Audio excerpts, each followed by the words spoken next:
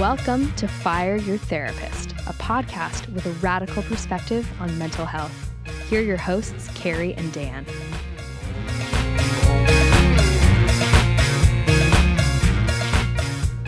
Welcome to Fire Your Therapist. On today's episode, we're going to talk about how everything in the world is so complex, except for Dan. I'm not very complex. He's super simple. I'm pretty simple. Yeah. Yeah. I've seen you do very complex things, like find parking on Cloverdale.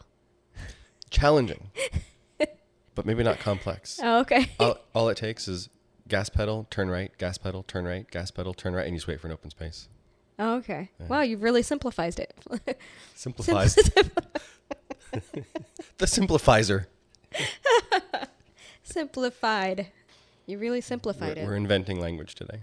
Instead of saying collapsing complexity, we'll just say you simplified. Okay, we should check in. Okay, you go for it.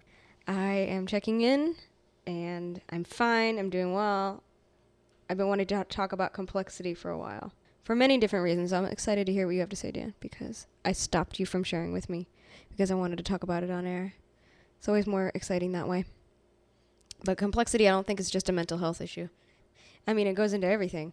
But I find that this topic is most important to me outside of therapy because a lot of therapists are always actively thinking and practicing or trying to strive toward holding more variables in mind when you're working with larger systems, families, couples, all that stuff.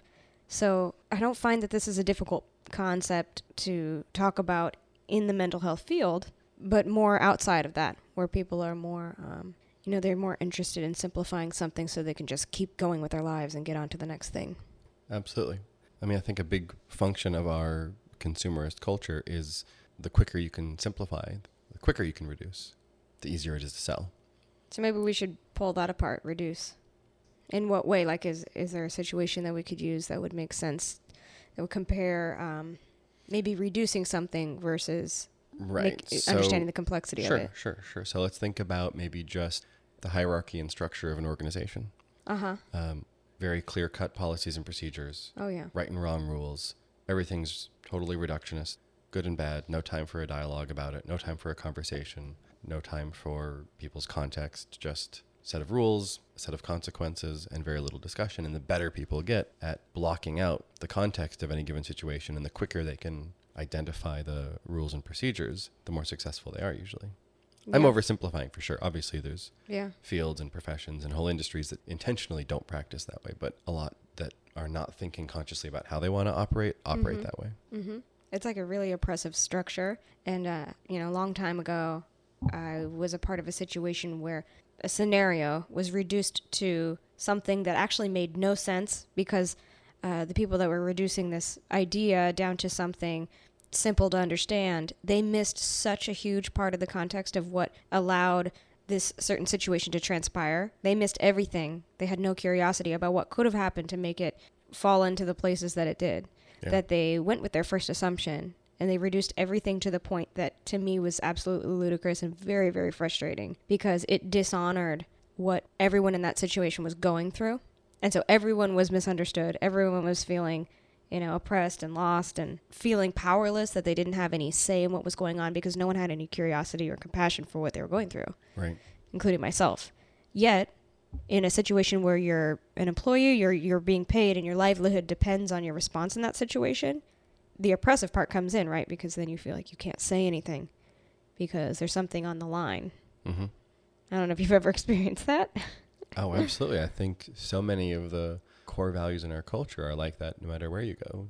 Just ideas about like independence. Yeah. Are by their very nature a lack of complexity.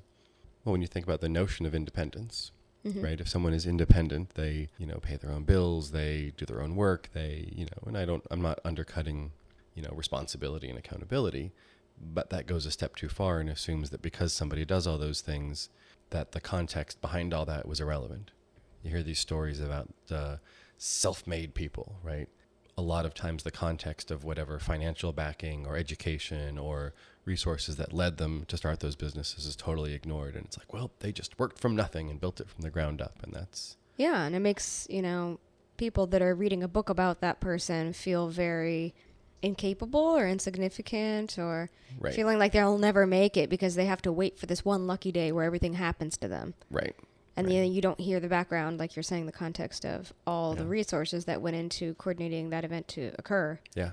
I think that assumption's made a lot when someone goes to their first session of therapy and they're not really aware of all of the many, many transactions that had to occur for a space for them to sit down to be made available, a counselor to be made available, Right. A room. The lights paperwork, to be on. yeah, the supervision, the Comfortable couch to sit on. Yeah. Absolutely. There's so many things that need to happen before that can occur that when that's reduced to customer service, Right.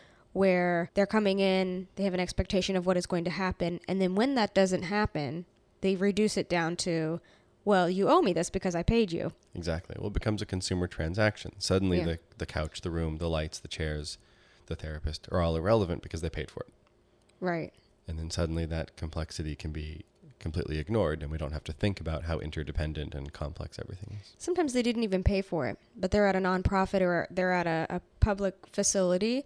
It's been paid for by someone, and then there's an assumption of I pay taxes, so in some way I've deserved Right. everything to come to me in Right. this scenario. And I don't mean to pick on the mental health field because this is universal. This happens when you buy a salad at a restaurant, and if it's not correct, you're not exactly remaining curious about what happened in the chef's day before he arrived, or if the server is new, Right. or if it's a soft opening restaurant. It's just Right. you look at what your expectations and you balance it against the reality of what happened, Yeah, and then it's definitely not about, a punitive view of any one industry, and more about stretching our mental muscle around keeping complexity in mind, because it's much easier, I think, to have compassion for the people we encounter in various fields if we're always sort of keeping in mind, oh, that's right, there is going to be a whole bunch that I take for granted that makes whatever, like, one point of interaction much more complex than I can assume just by judging that one moment. Yeah, taking for granted is a really good way to say it, because I take lots of things for granted all the time until I'm sort of forced to become mindful of it. And it makes me really think about shared resources. And, some of the work that I used to do with groups was always about sharing resources, because you have more people that are coming to the same place at the same time. And you have to decide among 8 to 10 people, what are you going to talk about and how long are you going to talk about it? And you're sharing the space together, and it's really hard to negotiate at first. One of the core outcomes you want from these group experiences is empathy, is a practice of it, an appreciation of it, gaining a skill in demonstrating it. It's really hard to develop a good capacity for empathy without some capacity for complexity also. I think a lot of people, when they imagine having empathy for somebody, or they imagine somebody else having empathy for them, they assume, oh, if you empathize with my situation, you'd fix it, you'd make it go away. Or for somebody else, they'd imagine like, oh, well, I can't, I don't want to say that I empathize with that situation because I don't know how to make it go away, right? There's this fear of sliding from like sympathy or even pity, unfortunately, sometimes, where you're sort of on the sidelines saying, ooh, sucks to be you. And instead sliding into like, I'm going to crawl down into that hole with you and say, yeah, this is horrible. I don't know how to fix it either. Right? Right. But here I am. I'm next to you. But people do that really rarely, I think, because one of the reasons is that holding the complexity of being in that dilemma and not being able to make it go away takes some complexity to hold that. I know that when I have a friend or family member that's going through something rough, I often don't have a solution or a fix for them, at least not a simple one. I'm always an advocate for patience and time and working through and deconstructing a situation and really finding the root of why it transpired in the first place. But in the meantime, sometimes you just need some companionship or someone to go through it with you and experience it with you. And I've found that even when I feel like I want to do that people don't want to receive that. Because I don't know what feeling comes up for them, but let's say that I joined you, Dan. Let's say you were having a very like depressed month, and there's nothing I can do. You've tried everything, and you're just in this like really depressive phase, and I want to come and join you in that. Like, what would it be like for you to have someone around that can't do anything for you other than be with you? I mean, maybe I'm asking someone who has a sophisticated answer, but Right. Well, it's hard for me to imagine how I would have answered that years ago. I think now I have a great deal of appreciation for it. But even as you ask that question, I'm aware that I probably rarely wanted somebody to only acknowledge what I was struggling with if they could fix it. uh-huh. I mean, I don't know if I would have had that language for it. But what I think I see time and time again is on both ends of that transaction, people shy away from it because they think, oh, I shouldn't ask for anything because they're not going to be able to fix it, and I shouldn't step in because I can't fix it for them.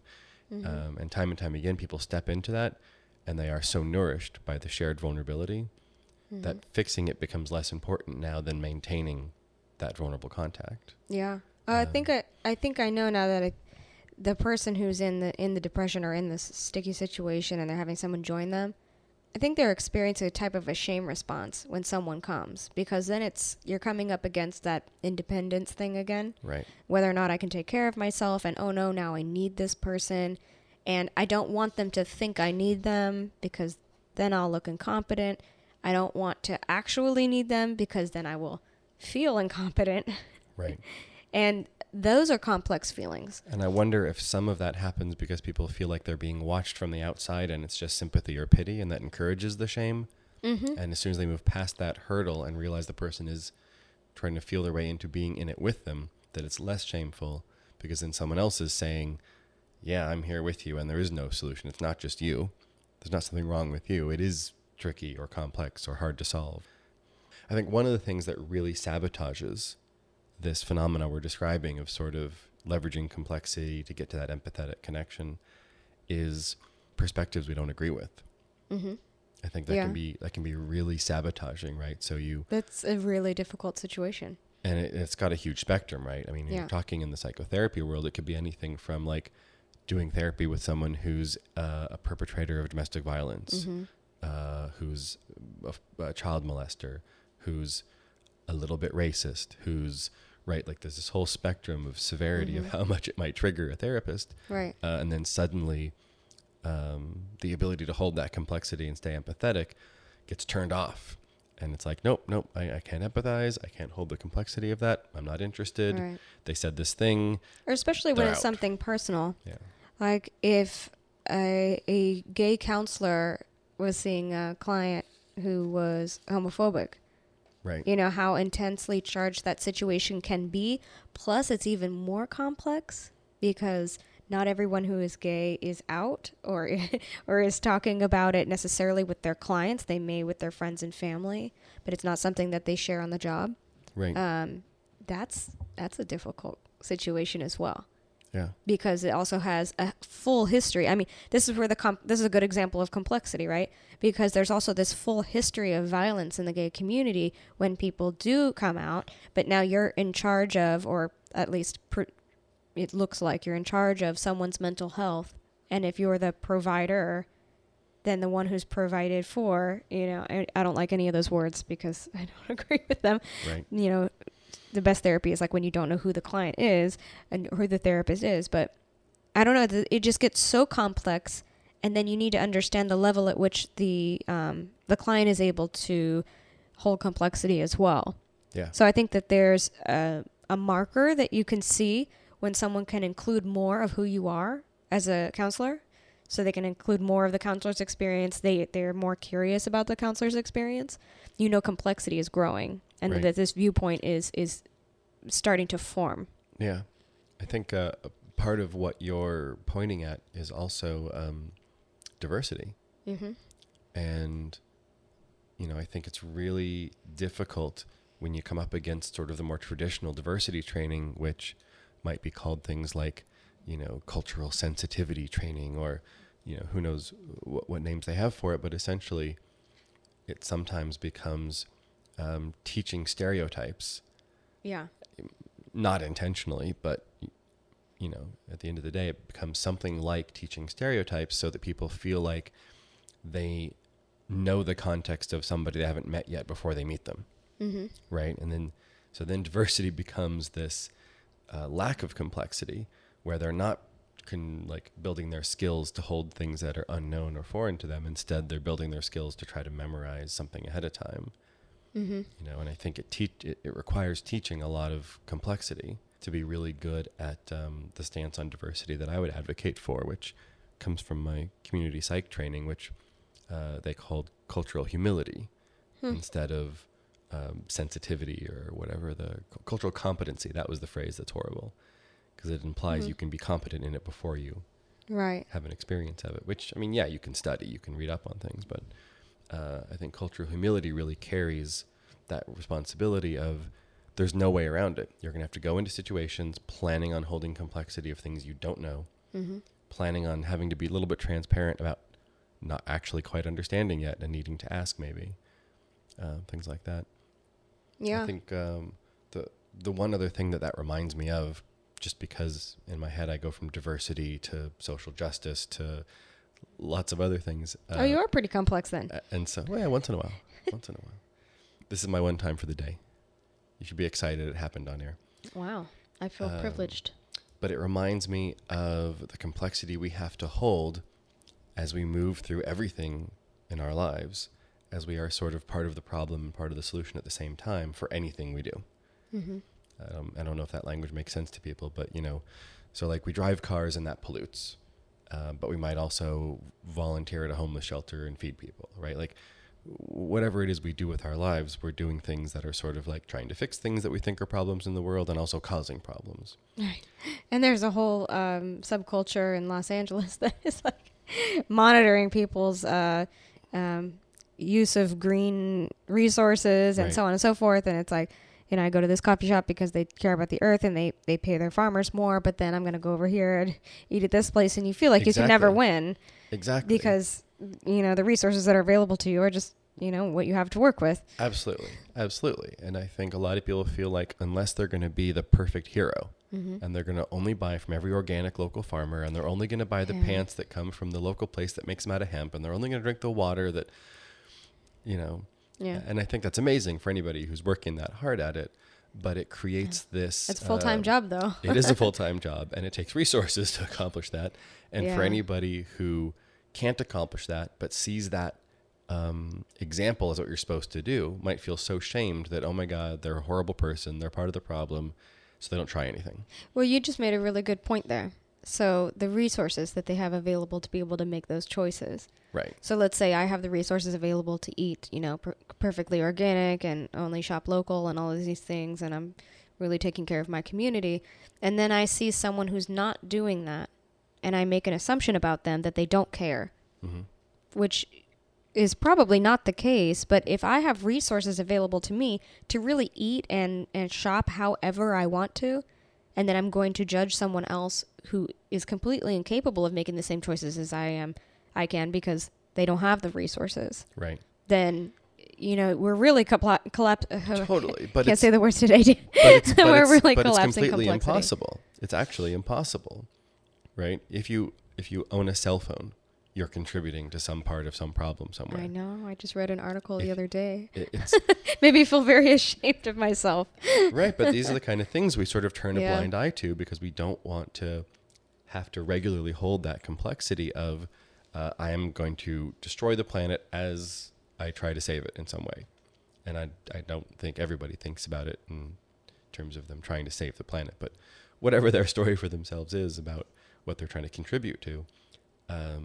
You know, I was in an interesting conversation the other day about are people who are very wealthy and contribute lots of money to charitable causes.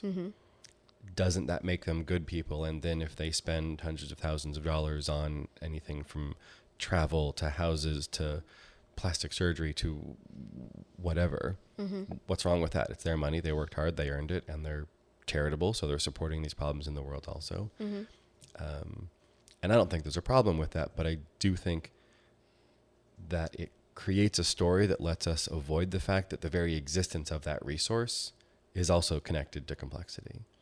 Right? You wouldn't have so much money to spend on those things if there were people in the world, if there weren't people in the world who didn't have it and were doing something to produce the products that you then have as resources. So there's a compartmentalization where we dodge this complexity again by like, well, I donated to this charity, so I feel really good about that. So I'm going to go have a spa day, and then I'm going to go shopping, and then, you know, And again, I'm not against these things. I'm just sort of pointing out that it's a different thing to engage in them with a very naive idealism of like, I've satisfied my guilt by donating to this charity versus. But is it guilt?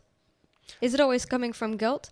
Because I'm throwing this out because it reminds me of the mega church Christian community. So there is a mega church minister, maybe I should call her a preacher, Joyce Meyer. And so she makes so much money, and she has incredible organizations that go around the world. They feed the hungry, they clothe the naked, and they house the homeless, and they have so much outreach, like unbelievable amounts of outreach. And then she has a private jet, and she has, a nice car and a nice home, and she takes care of her family, and she employs her family, and she employs people that need jobs. But she is doing so much. I mean, she's actually helping some of the most poverty-stricken people in the entire world. Yeah. That it's like the amount that she's probably keeping for herself it's likely a small percentage considering how much is actually being given. Right. Meanwhile, she's like in her 70s and she's still writing books and she's going to work till she dies kind of thing. Right. So, but I'm bringing this up only because we talked about, donating money versus spending money on things that aren't all that charitable. But then there's this other level of complexity. Now it's like, well, what about when spirituality comes into it? Do we have judgments about someone who is being charitable and whatever? I guess the judgment would be they're being selfish by, having a private jet and all these other things as well and being, wasteful or whatever the judgment is.